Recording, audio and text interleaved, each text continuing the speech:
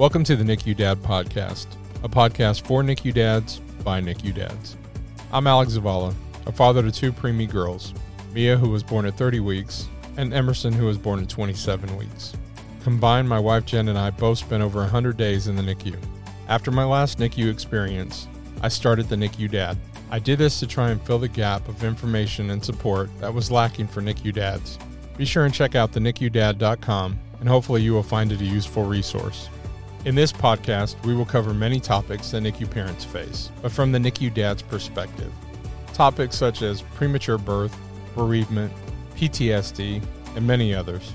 These dads who you'll hear share their stories in hope of letting other NICU dads know they are not alone.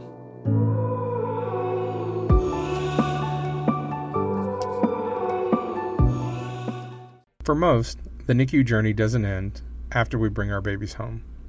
Some NICU babies need continued therapies, surgeries, and multiple doctor visits. This continued medical care can be just as stressful as being in the NICU. Joining me today to talk about this is Jonathan Hayhurst. He and his wife Jennifer have a 4-year-old daughter, Evie, who was born at 25 weeks. She weighed 1 pound 13 ounces and spent 130 days in the NICU. Jonathan, known to most as Coach Hayhurst, was a 3-year letterman at Oklahoma State University as an offensive lineman. He was named to the academic All-Big 12 team. During his tenure at OSU, he appeared in the 2002 Houston Bowl and 2004 Cotton Bowl. He started a lengthy coaching career in 2004 and is currently the offensive coordinator at Rouse High School. Today we are here with Jonathan Hayhurst, and he is going to share his story with you today about their daughter, Evie. And Jonathan, I'd like to thank you for coming in today. Oh, thanks for having me. I'll give you a little bit of background. My wife Jennifer and I, we tried for quite a while to have some kids, a couple of years, and were unsuccessful. And didn't really know why. We didn't do any testing. It just wasn't happening. And so my wife at the time worked for a nonprofit that helped out foster kids. And so we're going to adopt because we were kind of in that world and tons of a need there. And so we started that process, and once we started that process, we found out we were pregnant. And we're like, wow, okay, well, people say that happens, and we were one of those. Started pretty normal pregnancy, nothing, no high risk, nothing that gave us any indication that there would be any problems down the line. We had a trip planned to Mexico and ended up changing that to Santa Fe, New Mexico, where it was cold, so no bathing suits. And that was great. My wife was in that kind of tired portion of her pregnancy, so I got to watch every single bowl game. So I was very happy about that. Yeah. Being a football coach, that was nice. So we get back in that spring.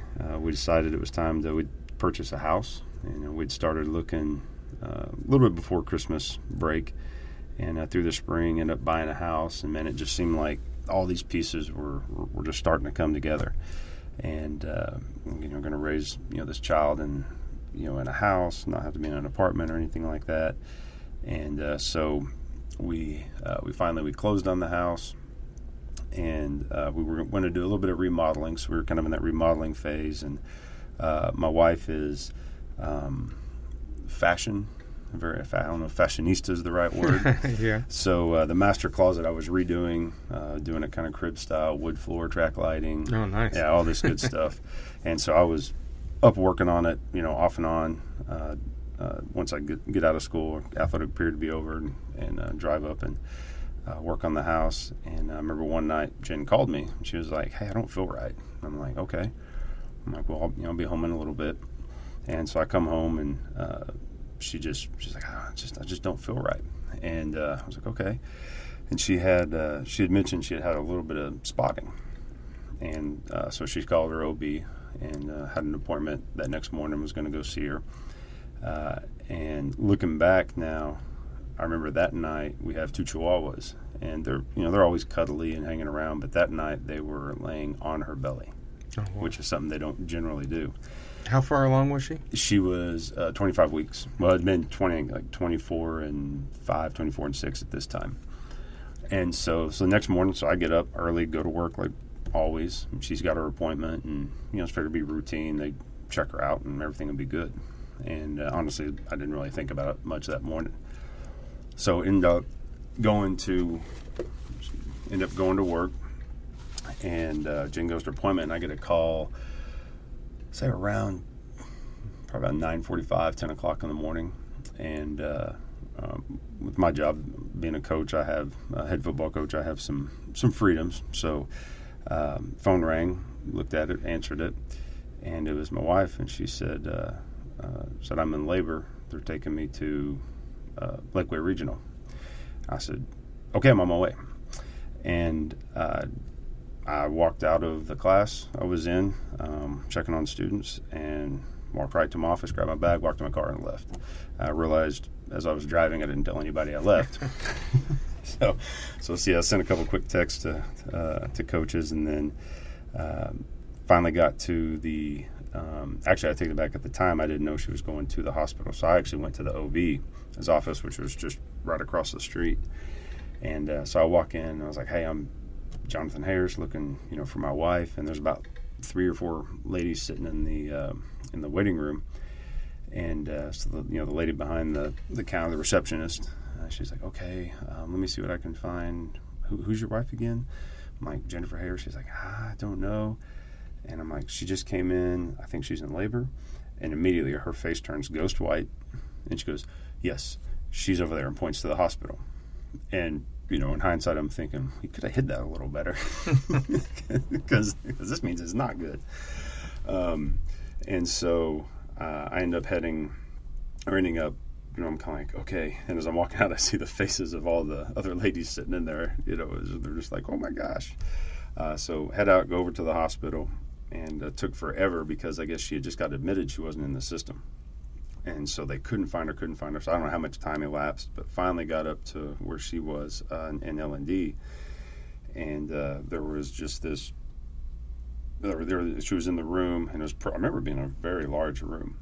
And so I walk in and walk up to my wife. I'm like, hey, what's going on? And so mind you, as a side note, I didn't know anything about premature birth, preterm labor. Like most people, until you experience it, you don't know much about it. And I'd actually worked with March of Dimes through when I was coaching at Wilmington College up in Ohio, and we did a few-year fundraiser because our head coach had a preemie and all this stuff. But to me, it was just this event we did. That was it. Yeah. So I never really. I saw the pictures, but didn't have anything. So I'm kind of like, okay, babe, what's going on? And she goes, well, the baby's gonna come, and they're gonna put it in that thing, and talking about, I guess, the isolate or whatever they had in the room. They're gonna put it in that, and then they're going to maybe fly it downtown. And I said, okay, all right. And at this point, I was still kind of in that shock moment, and my wife was holding it together pretty well, or at least, and she's good at that. She was, or appeared to be, and then I kind of look at the isolate, and all the stuff, look back at her, and it kind of dawns on me, wait a minute, your baby's not supposed to be born till July, the end of July, and it's April. Like, this can't be good. And then all of a sudden, waterworks. And, Jen's grabbing my hand trying to console me. Yeah. And she's the one going through labor. So I'm like, okay. So I'm wiping my eyes. I'm like, I got to figure this out. And about that time, they come in to give her the magnesium, which immediately all over the floor, vomits like most people, all this stuff. And of course, watching your wife, being any kind of pain is not, isn't very good. And so I'm like, all right. So the one, I don't know, one of the nurses or doctors there, I can't remember, was like, hey, it's okay, we've got everything. And then her OB had said, no, the helicopter's on its way. You're going to St. David's downtown. You're not going to have this baby here. And so, okay, sounds good to us. We didn't know about level 1, level 3 NICUs, all the leveling stuff. And so we're just kind of doing the waiting game, and then all of a sudden, these people come in flight suits, and it was, it's kind of indescribable, like the regimen and the discipline that they had when they came in. So I remember they come in, and it was a ex-colonel, I cannot remember his name, who was actually was the pilot, and then I want to say Janice was the other lady's name. And so they come in and they're doing all their stuff. They're getting, coming, and the one lady comes to me with all these forms to sign, and so, of course, obviously at that point you're just scribble a name anywhere. And so I remember, and my thing is I try to be a funny guy, take things in stride. I'm a very positive guy, so I always try to joke, especially when there's bad things going on, get through it. And I remember the nurse asked me, she said, okay, she goes, "You're going to follow us there, right?" And I said, "You guys are in a helicopter, right?" And she goes, "Yes." I said, "Probably not." And she looked at me like, "Okay, well, you're kind of an idiot right now." So, but anyway, we signed all the papers, and man, they had her. I remember when they walked in, the one thing that made it is they said, "We are leaving here in 9 minutes," and I kid you not, they probably left there in 6. Wow. And they were just pulling wires, getting everything, setting Jen up, talking, signing the papers. And then I remember we're pulling out, and my wife goes, "I think this is their pillow." And I remember one of the ladies, "We're keeping the pillow. Let's go." So that happens. So then I'm kind of like, all right, well, I've got to get downtown and I get down to St. David's. We're out in Lakeway, which is, what would you say, about 30 minutes away with no traffic? Probably, yeah. So the hill country, or verge of the hill country, all the way to downtown Austin. So I'm walking out of the hospital and get in my car out of the parking garage, and I pull out and I see the Starflight about to take off. And I'm like, man, my wife is, I don't know if she'll want a picture of this, but this is, cool in the essence of, this is a pretty big deal. So I snap a picture of the helicopter. So anyway, we'll come back to that. So I get in my car, so I'm about to leave, and I knew, my wife likes her work, enjoys her work, and obviously she's very well connected with all of her friends, family, all those things. So I knew that the one thing that was going to keep her sane was being able to be connected, and that was her cell phone. So I stopped at the apartment to grab her cell phone charger. So I was like, okay, that's the one thing I know she needs. Didn't grab anything else. So I go in the apartment, grab her charger, tell the dogs we'll be back, and they know something's up. I remember at that time, I'm a Christian, raised Southern Baptist. Now I'm just, I think I'm just a generic Christian. And I remember falling on my knees and definitely praying at that time. And I pray, every night with my daughter now before I go to bed, pray all the time. But that was one of the first times I fell to my knees in a long time. Mm-hmm. Gather myself back, get the charger, driving down to downtown Austin, and get in the parking garage, get in, try finally, find her. She's up in L&D, and so we, get back to labor and delivery. And at this point, I'd called my mom on the way, and then I think her sister knew, but we didn't tell her mom because we wanted her mom just to come to the hospital because she was having something. We didn't want to tell her exactly what was going on. Yeah. So because we knew she would drive 100,000 miles to get there, an hour to get there, and so get back in L&D, and they've got the little heart rate monitor strapped to her belly, and doing all those things, and at that point we're just kind of waiting, kind of sitting, and we didn't know it at the time, but we were in the very back of labor and delivery. They told us this because where the elevator was for where the medical helicopter had dropped, and we found out later that they put you in the back because there's a chance, your baby may not survive. And so, we were way in the back, really, really far from the coffee. And that was important.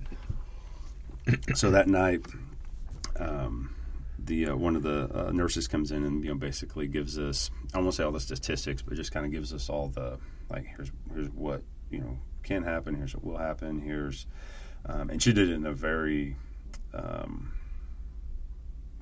did it in a very endearing way. She actually started tearing up as she was telling us, which was almost reassuring. Not that we were, what the outcome was going to be, but that, man, these people care about what's going on and what's happening here. And so it kind of gave us all the information. And so my mom made it down. Jen's family was in there, and which was a little bit overwhelming, but, they were all in there. And I didn't leave that room except to, go get my wife some coffee if she wanted to, or maybe it was water on her if she could have coffee at that time.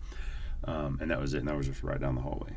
I know, like, some family members like, yeah, let's go take a walk, or hey, will you get my jacket out of the car? And he said, I was like, I can't be rude, but I can't leave. And that really comes from my grandpa, who he never never seen him leave my grandma's side when she was in any kind of surgery or hospital. And they're 90 years old, or just about 90 now, so they've had a lot of hospital visits. And so I just kind of took that, I respect him a lot, and I was like, no, there's no way I'm leaving my wife, for this deal. This is not going to happen, especially since we knew the baby could come at any time. Yeah. So yeah, I was trying not to be rude to family members, but like, nah, I can't, appreciate it, but I'm staying right here. And then we had some other family or friends that had brought us like all the supplies and things that we kind of needed in the room. So that first night, Jen ended up laying in labor and delivery for 4 days. And I know she was, so when we got in there, she was 24 and change, and then 25 was when Evie was born. Right at 25 weeks. And I remember they telling us, at that age or at that gestation, every hour is, there's that much more chance of survival. There's that much more this, that, and the other.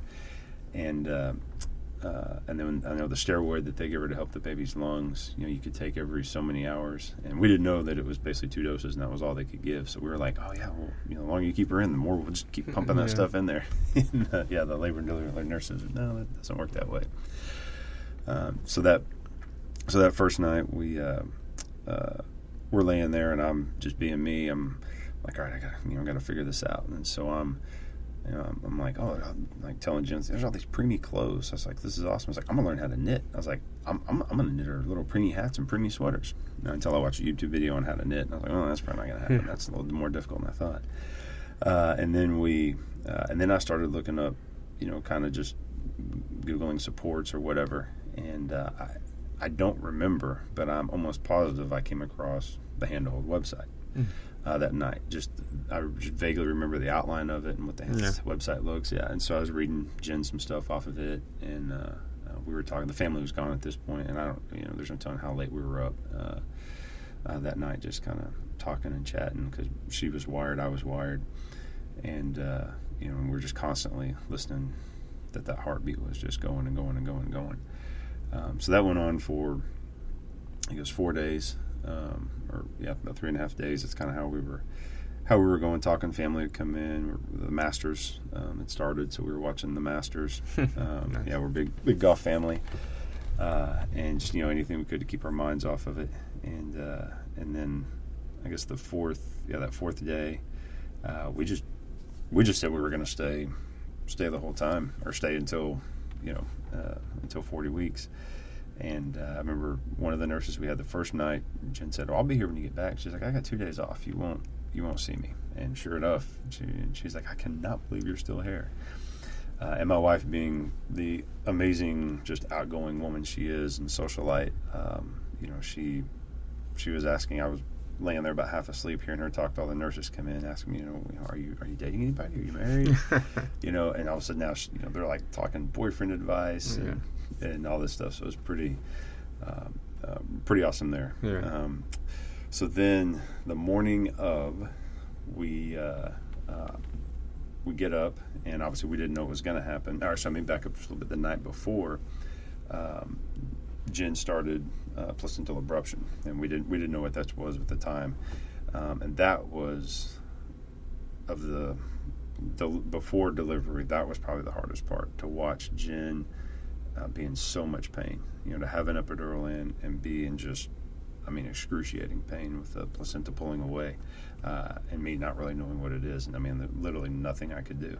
That was, wow. Yeah, you talk about helpless. That was the most helpless I think I've ever felt. And that's really what's happening in there. Mm-hmm. Is wow. Yeah, and it was that was tough.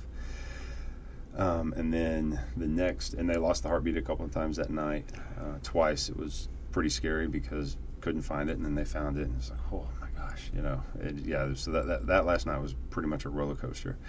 And then the next morning, so we get up and things are a little bit better, in the morning, and so I go to take a shower, and with the bathroom, whatever in the room. So I'm taking a shower, getting ready, and I'm coming out, and I got about almost a little more half my face shaved, And all of a sudden I hear somebody, so I kind of poke my head out to see who it is.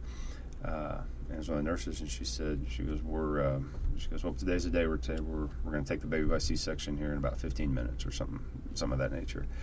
And I'm like, huh? So I go in and just, I don't know, about 2 swipes of the shave, throw on my clothes as fast as I could, and we go out and wheel her down, and we're sitting in, or finally, I'm waiting, I'm all scrubbed up and wash my hands, all that good stuff, and then so I walk in, and Jen's about to, cut her open, go C-section, and do everything, and so they got the little curtain up so I can't see, and so I'm holding Jen's hand, we're talking, and we hadn't actually chosen a name yet, so we had thrown around some boy names, some girl names that we liked. And we decided if it was a boy, we were going to go my family, because we wanted a family name. And if it was a girl, we were going to go her family. And so Dr. Mingy was the one that delivered her. And, so they're going through everything. And she comes up and she goes, well, do we have a name? And Jen and I were like, and I was like, well, we said Evie. Evie it is. Evie. And so that was it was kind of a split-second decision that we do not regret. Yeah.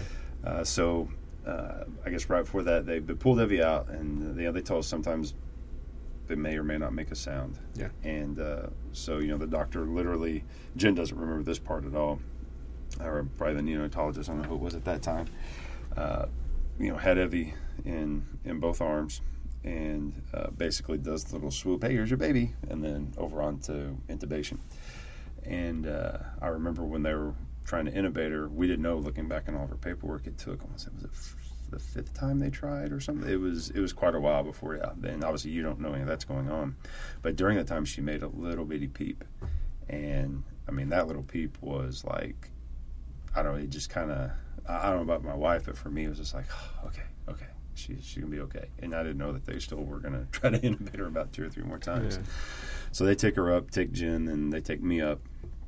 And, man, that was when it kind of got real, was when I went up. And to see her in what virtually looked like the big Ziploc bag.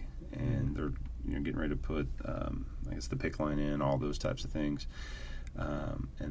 So I'm up there, and I'm just like, I just have this blank stare on my face just watching. I'm in all 1 and 2. I'm like how, what? I got all these questions. It just, it's surreal. I don't even know what the word would be to describe it. And so they go to weigh her. And so they do the weigh, and they're like, Dad, look. And they're like, where's your phone? And I'm like, I'm kind of fumbling. Like, I'm supposed to have my phone out. Is that legal? Can I do it? And I'm like, oh, it's here. So I find my phone, snap the picture. So she came in at 1 pound, 13 ounces. And she was 13 inches long. And so they did all the stuff. And I don't know. Some people describe, everybody has their different description of what their little preemie looks like. And I remember she was really red. And I don't know, I kind of blocked out what she actually looked like at that moment, because I really saw a baby, small baby, but baby. And so we're all done. They're going to do some other stuff to prep her. So I go down to get Jen, and obviously Jen's pretty out of it. And so that was just kind of the whirlwind. So then I go back up to see her. Jen was still, I guess, in recovery, or she may have been to her postpartum room at this point, but still pretty out of it. So I go to see the baby, and I'm looking at her, and she's in this box, and I'm just like, oh man, I was like, that's crazy, that's cool. Like, all these different emotions, like you don't know really what to think, but your baby's in there breathing, or the machine's breathing for her, but just an awesome deal. And then all of a sudden, Madison, a nurse who we're friends with to this day, comes over and says, it's time to change your diaper. Huh? I'm like, what? No, okay. I was like, I'll watch you do that. She said, no, you're going to do it. I don't know about that. And so that was actually one of the videos that we took. You're not supposed to take a lot of videos in there, but we took a few. And that was one of the videos we took, and I'm so glad we did. And it was me changing her diaper. And that was, I just touching her, I felt like I was going to break her. Just how fragile it was. That was crazy. And I remember my hands went in. I kind of touched. I backed out a couple of times, and but yeah, I ended up changing her diaper, and And it was a pretty cool feeling. And so then that next day was, maybe it was I think he was born on Monday. Next day was Tuesday. And so I do, I guess, what dads do that are suppressing everything. I go back to work. Nice. And and so Jen's still in postpartum. A lot of our family's in town, and my reasoning was, well, we don't know what's going to happen. I don't know if I'm going to need to take these days off here, these days off there. Yeah. So I better save the days. At least that's what I told myself. And so Jen and I joke about it now. She's like, you left me the day after our daughter was born, and then the NICU. And so I go back to work, coach him. And this was in the spring, and so we were, we'd have our lifting or athletic period. And unfortunately, I didn't work too far away from. I worked in a North Austin high school, and so fairly close. And I was actually that spring, my offensive coordinator really, really appreciate what he did for me. He ran the athletic period almost that whole spring for me to leave a little early or get out of there to go spend some time with Evie. So really appreciated that from him because I was pretty absent, and oddly enough, I just got the head coaching job that fall before. Oh, wow. So that was pretty crazy. She was in there 130 days, and man, we were. I think I know for a fact I missed 2 days. 2 days of seeing her out of that 130. One. I had poison ivy so bad that I couldn't. It just wouldn't let me in the first day. Yeah. And then the second was I was going to go late, and Austin flooded, as it does when it rains really hard. Yeah. So my wife, I don't think missed. Actually, she did, but that was for a friend that she had to go kind of console in Dallas that had a bereavement, unfortunately. During that time. So during that 130 days. We, like I said, we were there pretty much. Jen was there all during the day. Jen ended up losing her job during the first couple of weeks of her NICU stay, and so that was fun. And so we didn't know, medical insurance, all this stuff, how that was all going to happen because she was going to go on hers and this. So we started paying for Cobra, and so now we had a job loss plus paying this exorbitant amount for insurance. So all of those things. So we had a lot of stuff we were kind of figure out there. We just bought this new house, and we hadn't even moved in yet. We were still in that remodeling phase. So we paid some people to move us, and I mean, we just literally had boxes everywhere. And when we packed up, different people were coming to help us pack. So there was to me, who was a very organized person, there was no organization to packing. Things were just thrown in boxes. Everywhere. And so we're kind of going through this. So we're unpacking. We're, people, family members are just hanging things in our house to make it look like a house. And, me being me, I'm like, well, that's not how I would do it. I'm not saying anything because I really appreciate it. Then we get moved in, and we're still NICUing it. Pretty much, living there. And I know some of our friends made the comment, basically we're just ships passing in the night because Jen would go during the day. And then I would, as soon as I got out of school, we would eat dinner in the cafeteria. We ate in the St. David's cafeteria pretty much every night. I ate there quite a bit. I thought it was good. And then I would stay till, whatever time I'd end up, falling asleep and having to go home. And then some mornings I would go back in before shift change, which I think was 6:30 or 7:30. I think shift change was 7:30, so I usually go before shift change and then go on to school. But that's how we, for 130 days, that was how we did it. I think for me during that time, working on the house, and because there was a lot of times I would, like during the day, I would have some opportunity to go up there with Jen. I was like, no, I got to get this done. And so I wouldn't go during the day because I was always went at night. And I remember, or now talking to Jen, for me, it was like, if I got what was going to be the nursery, if I got all that fixed, if I got everything, all the remodeling done in the house, because I did a lot of stuff myself, if I got all that stuff done, then she had to come home. Mm-hmm. There was no choice. And so that was kind of my piece, was to go work and do and get those things done. And that's, I guess, really what kept me sane during the whole deal. And for Jen, it was being up there with her. Yeah. And that was kind of our two little ways of going about it. But during 130 days, we had, we pictures, and did the Father's Day, the Mother's Day, July 4th, her grandma's birthday. All those things. We didn't have to do the Christmas or any of that. I've heard of families, and my heart goes out to them. It was. There's a lot that happened in those days. Yeah, well, in those, so 130 days in the NICU.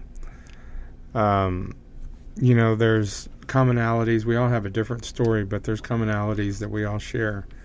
And a NICU stay, you're going to have good days and you're going to have bad days. Mm-hmm. You're going to have days that you take 2 steps forward, and then you're going to have days where you take 3 steps back. Did you guys experience that? And if you did, what was that like? Yeah, a lot. And one thing I tell them, I don't know if you care if you're 1 day in the NICU, you're 500 days in the NICU. It's scary. Mm-hmm. And we just happened to be, at 130 where we were. We had, the honeymoon phase, like everybody talks about. She's doing good. Maybe get off the vent, and then you have the days where you go in there and they bag her 3 times. And the joke with Evie was kind of like, we would have different family members come over, and it seemed like every time a new family member would come into town or something to see her, she would, have her Brady and have to be either bagged or whatever. And so the joke was, it's not a day in the NICU if Evie doesn't scare the living dog out of somebody. But yeah, we had several setbacks. I got to the point where I told Jen, I said, if you're going to call me on my cell phone, I said, will you please just send me a text and just say, hey, I'm about to call you? Because every time the phone rang, it was just, that's the phone call. That's the phone call. Mm. That's the phone call. And I had her, I was like, you just got to text me. You can't just call me. And, and then we got a couple calls. Obviously, we befriended the nurse. Evie had 5 primary nurses. They told her she couldn't have any more primaries. And it's probably because we wouldn't shut up. We wouldn't stop talking to the nurses. We were like, hey, okay, you're here. You're going to talk to us. You're going to be our counselor. You're going to be our coach. You're going to be our... Yeah, that's your NICU family. Oh, man, I'm telling you. And still really good friends with some of them to this day. But we had those setbacks, and, it was... we just kind of rolled with it. How you dealt with it is it happened, and when the outcome was a positive one, just she was still alive. You were just thankful, and you went on. And when it was positive, but not as positive, like vaccine time, and then she got a coli once, she got pneumonia once, so back to vent. Wow. Yeah, so you get those big, you're almost high flow cannula, and you're like, all right, we've gone through this progression, CPAP, cannulas, all this stuff, and then all of a sudden it's like boom, back to intubation.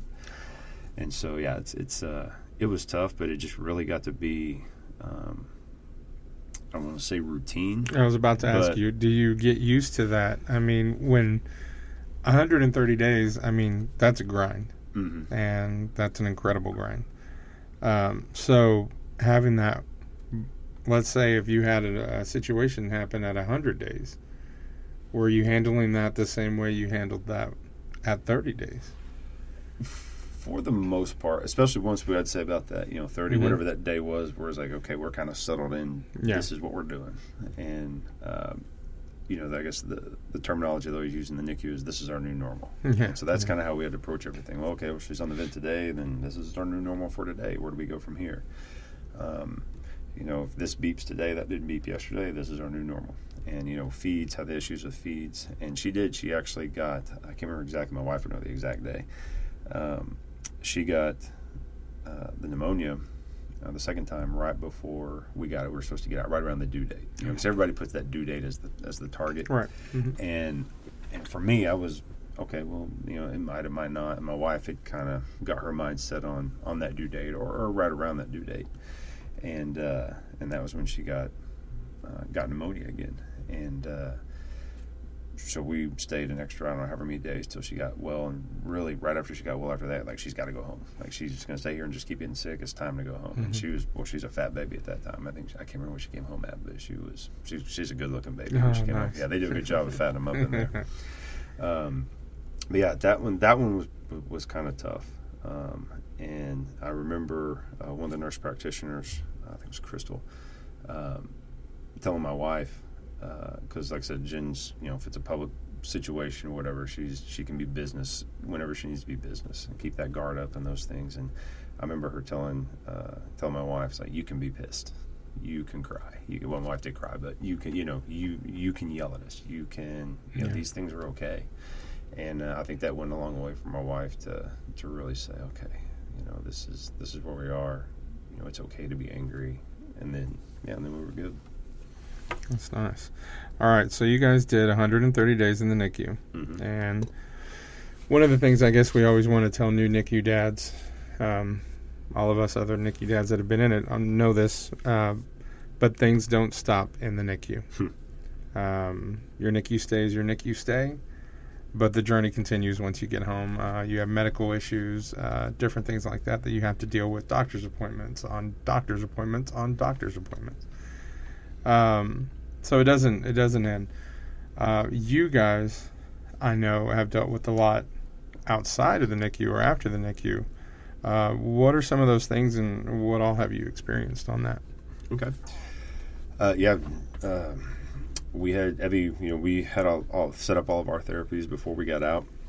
Evie came home on oxygen, came home with a bradycardia monitor, and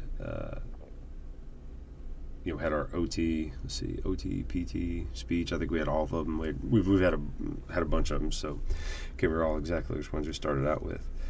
Jen and I both work full time. At that, Jen had actually got a job working for Hand to Hold to help.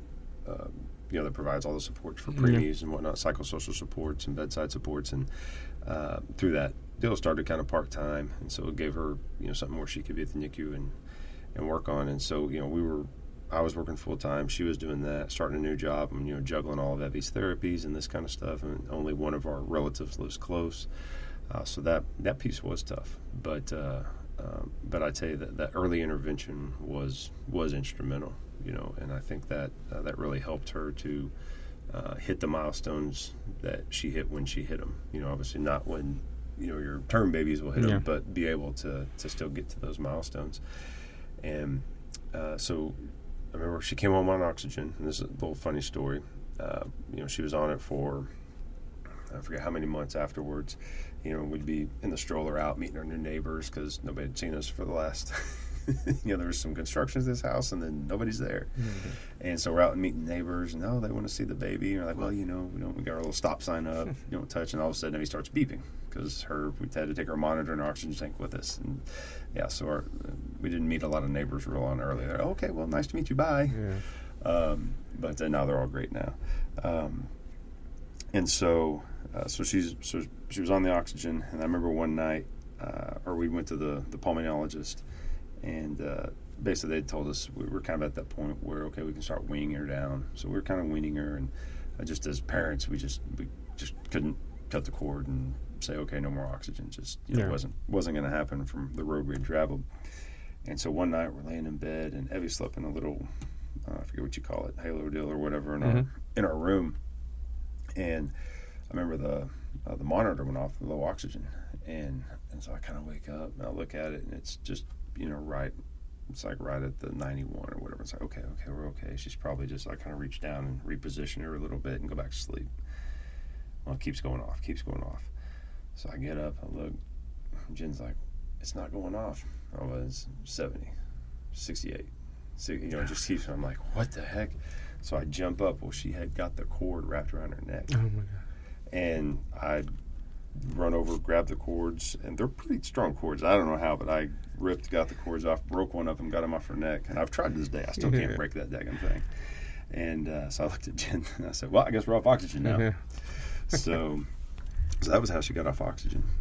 So then rolling through, we've had, she's 4 years old now, just celebrated her 4th birthday, and she's a wonderful little girl, but We've had, we're still in OT. We're right now in it's PPCD, the preschool programs for children with disabilities. She got her autism diagnosis this summer, along with the ADD, ADHD. So she, still having some interventions, still having some therapies that are going on. But she's bright, smart, absolutely wonderful. She's, I guess the high functioning autism, which, is a blessing in one way and also kind of a curse in the other, because you hear all the time, your child's not autistic, your child's this, that kind of thing. And like, just hang out a little longer, just wait. But she's doing great. Yeah, juggling all those things has been, it's a little tough. And my credit to my wife, because being able to coach and do those things, and, Evie came home right during training camp, and, being away from that was hard. So she did a good job. That was my next question.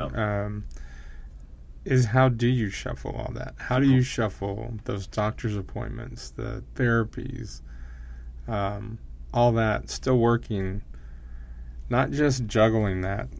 So I guess my question is, how do you juggle that? But also, how do you deal with that? Because I know for us, we did the same thing, but it was really probably for a year after coming back from the NICU.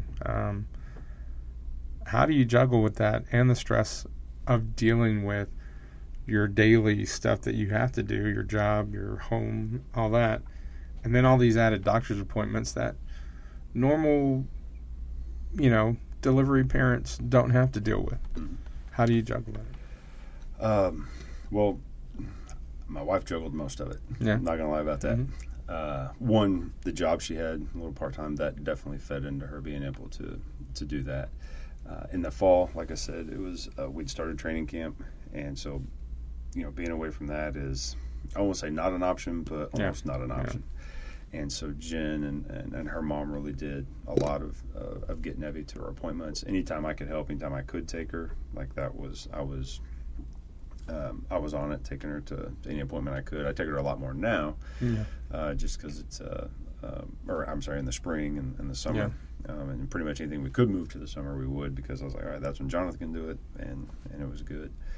And then, through the fall, that season, Jen didn't really come to any football games, which was one of the first times I'd never seen her there. So that was tough.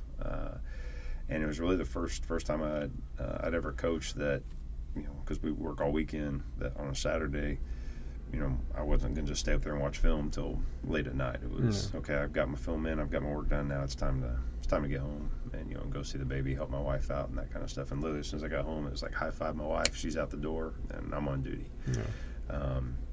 And so, we did that really all through the NICU, as well as probably the first 2 years, because we kept Evie home for a full 2 years. Everybody told us, don't take her out.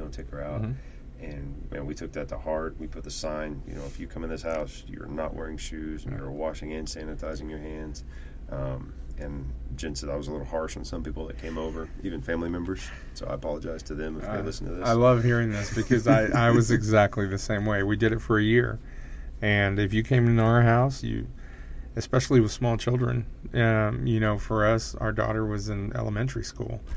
And so she would come home. I'm like, change your clothes. We became the biggest germaphobes, and it was hand sanitizer everywhere in our house. Buy the case on Amazon. Real. Oh yeah, you had to wash your hands and don't touch the baby. Don't touch the baby. So you guys did that for 2 years. I mean, I know just from my experience, that puts a strain on your marriage, your relationship.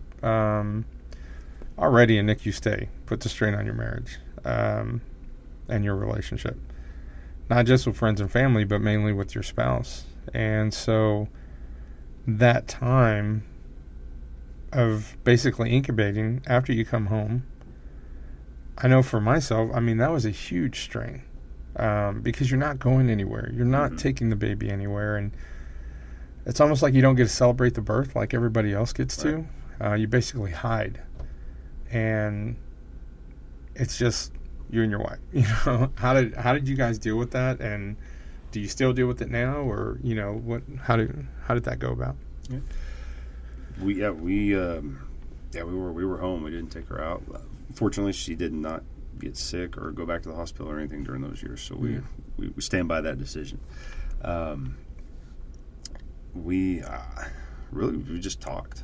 My wife and I said we're very social people, and we even at night we talk every night, to this day. And I think that was one of the big pieces that really helped us through it. Now, I'm not going to say there were plenty of fights, plenty of over those things of, I remember the one was, she asked me if I could take her to one of those doctor's appointments.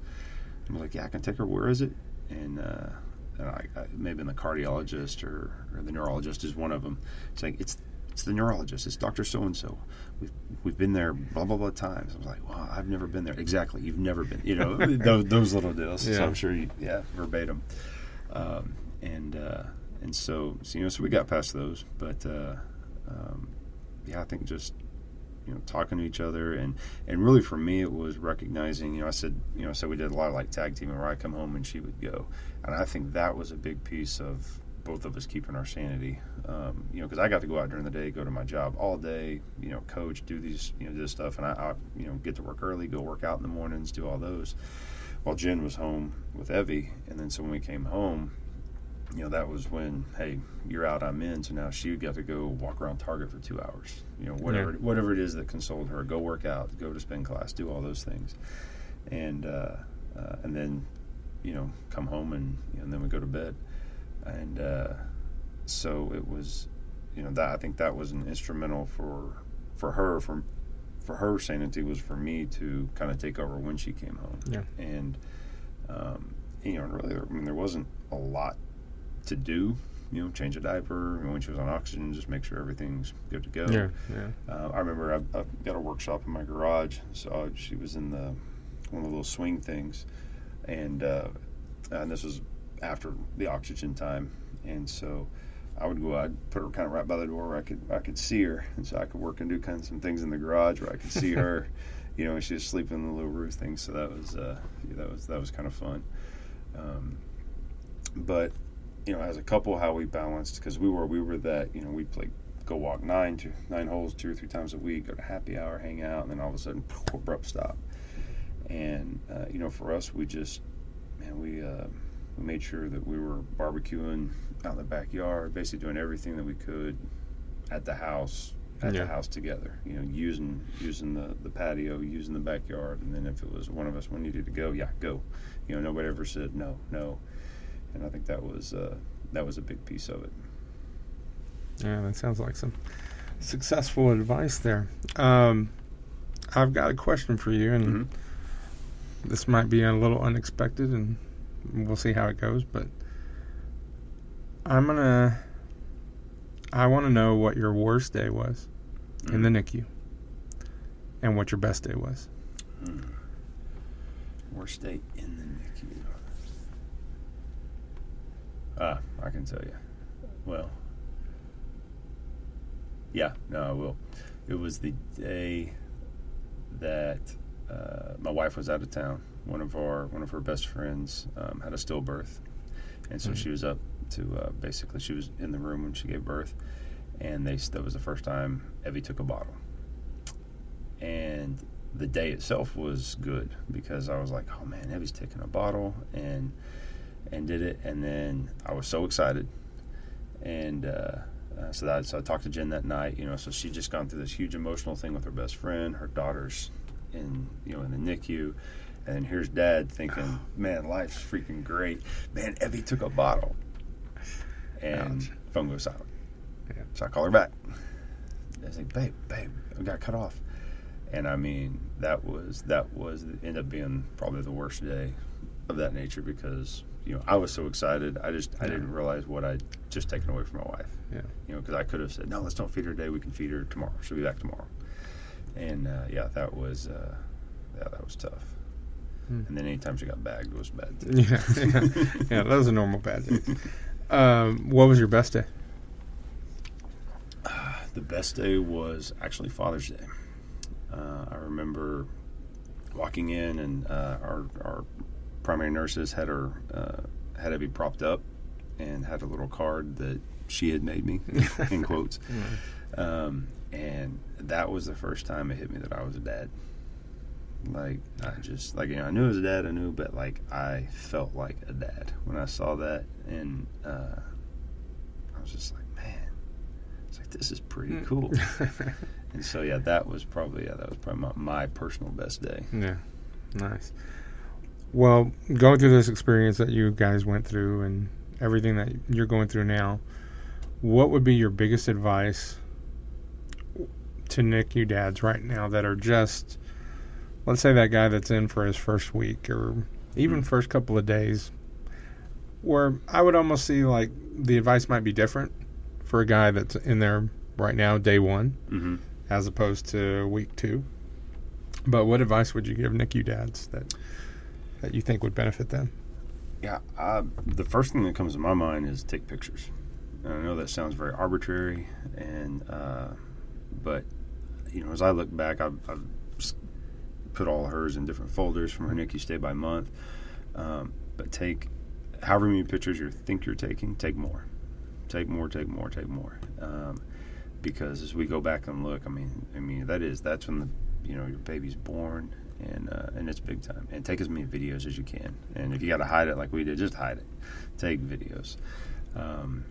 And I know it's not emotional advice for being in that NICU day 1, day 2, day 3, or day 400, but when your child's 4, like mine is now, and I'm sure as she gets older, it's emotional advice for then, because I think it's important. That'd be my biggest piece of advice, is take more pictures. And we took a lot, don't get me wrong, but there's still, like actually my wife and I were just talking, we do not have a picture of Jen and Evie on her first Mother's Day. We have pictures of me in the NICU, we have pictures of her in the NICU, we have pictures of Evie. We don't have a picture of her. And I'm like, man, how did I miss that?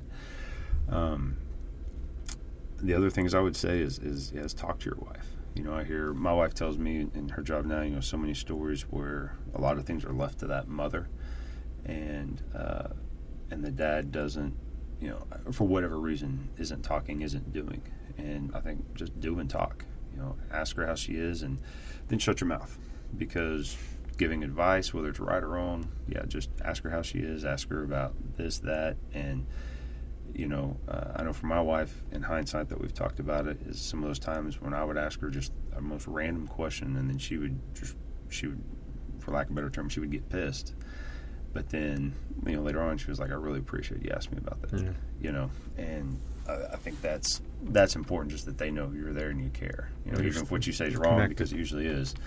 That'd be a big thing. Do you have any advice for, I don't even like using the word former NICU dads, because I really feel like when you're in the club, you're in the club, and we are in the club, and it is a club. Nobody else really understands. You have your friends and family, but unless you've been in a NICU stay, you don't know about a NICU stay. Right. Do you have any advice for guys that have been, out 5-6 years and, anything like that? And do you see, and what I'm talking about, or what I guess I'm trying to get to, is, the numbers now that are coming out of NICU dads suffering from PTSD, even, just the different anxiety levels that's going on, and some of the other issues that even moms, that we've seen moms deal with, now having dads go through that. Do you have any advice for NICU dads about that, or do you deal with any of that yourself? I don't. My wife says I do. Yeah. Now there's little things that pop up, every once in a while that, any videos. Like I tell my wife, you're not allowed to show me any video or anything after 8 o'clock, because I'm about to go to bed and I don't. But I'm I see a little video or something like that. Yeah, my heart goes out. I still cry. I tell my wife, I'm just an emotional person. I'm feeling, and she's not. That's actually probably more like PTSD. But down the road, I think for me, the biggest thing is to talk about it, is to share. Like I told you before we started, I don't think I've ever shared the full story beginning to end with anybody, but I've shared every single snippet multiple times. Whether it's I meet just a random NICU dad, because like you said, once you're in the club, you're in the club, and just like the joke about with the moms, if you're in a store and you hear somebody mention something about boom, you go talk to them immediately. You're friends. And so I think that's important. Just if you can offer advice or you can help somebody else in any kind of way, do it. Because for me, telling that story and talking to people is kind of that self-therapy, and lets me relive, like, man, that was tough. I've kind of blocked this here and there, but I did go through that. That was tough. And I think that's probably an important piece, for being out. And then, my wife and I would say we talk something about NICU related, preemie related, Evie's disability related, something of that nature every single day. And we've had family members like, you guys got to let this go. You guys got to let this go. And I'm like, well, I mean, we're not really going to happen, but this is life now. Yeah, like this is where we are. This is who we are. And you get the don't let this define you. Mm-hmm. And I disagree. I'm like, this does define you. This is who I am now. I went through this experience. Now I'm going to use this experience to define me and make me better for whatever purpose or whatever reason. Yeah, it's insane. For us with our NICU stay, it blows my mind that I say this, but it changed our lives. Oh, no question. No question. And for us, I say it's like one of the best things that ever happened to us, and that's crazy talk. I don't know. With that statement, I completely agree. I would say for my wife and I, it made us a much stronger couple. Yeah. We've been together just shy of 20 years. I guess just shy of 19 years. Be married 10 this summer, and we thought we were pretty solid. And I think that solid we had going into it definitely helped us make it through it, because I know the statistics on NICU stays and divorce and all those types of things. But I think coming in, since we did make it out, I mean, we are stronger. And that life-changing for us was the petty things that we did used to actually kind of fight about and bother us. Man, those don't even come on the radar anymore. Yeah. Like, you might say one thing and then both of you are like, like that's not even a deal. Yeah. And I mean, I don't know if it's fair to say, but I think NICU parents might love their babies a little more. Oh yeah. Than non-NICU parents. Yeah. I mean, we tend to hold them a little longer and kiss on them a little more. I try to. Mine doesn't like to be held. I try really hard. Yeah. Hopefully she'll outgrow that. But, Jonathan, I want to thank you for coming out and sharing your story, yours and Jen's and Evie's story. And we want to wish you guys the best. And hopefully, everything keeps going your way. And we just really want to thank you for being here. And hopefully your story helps another NICU dad that's going through the same thing, because they are. And we just want to thank you for coming out, man. Appreciate it. Hey, thanks for having me. It was awesome. All right. Thank you for listening, and thank you for your support. Once again, please take a look at thenicudad.com. We continue to grow the list of resources we are bringing NICU dads.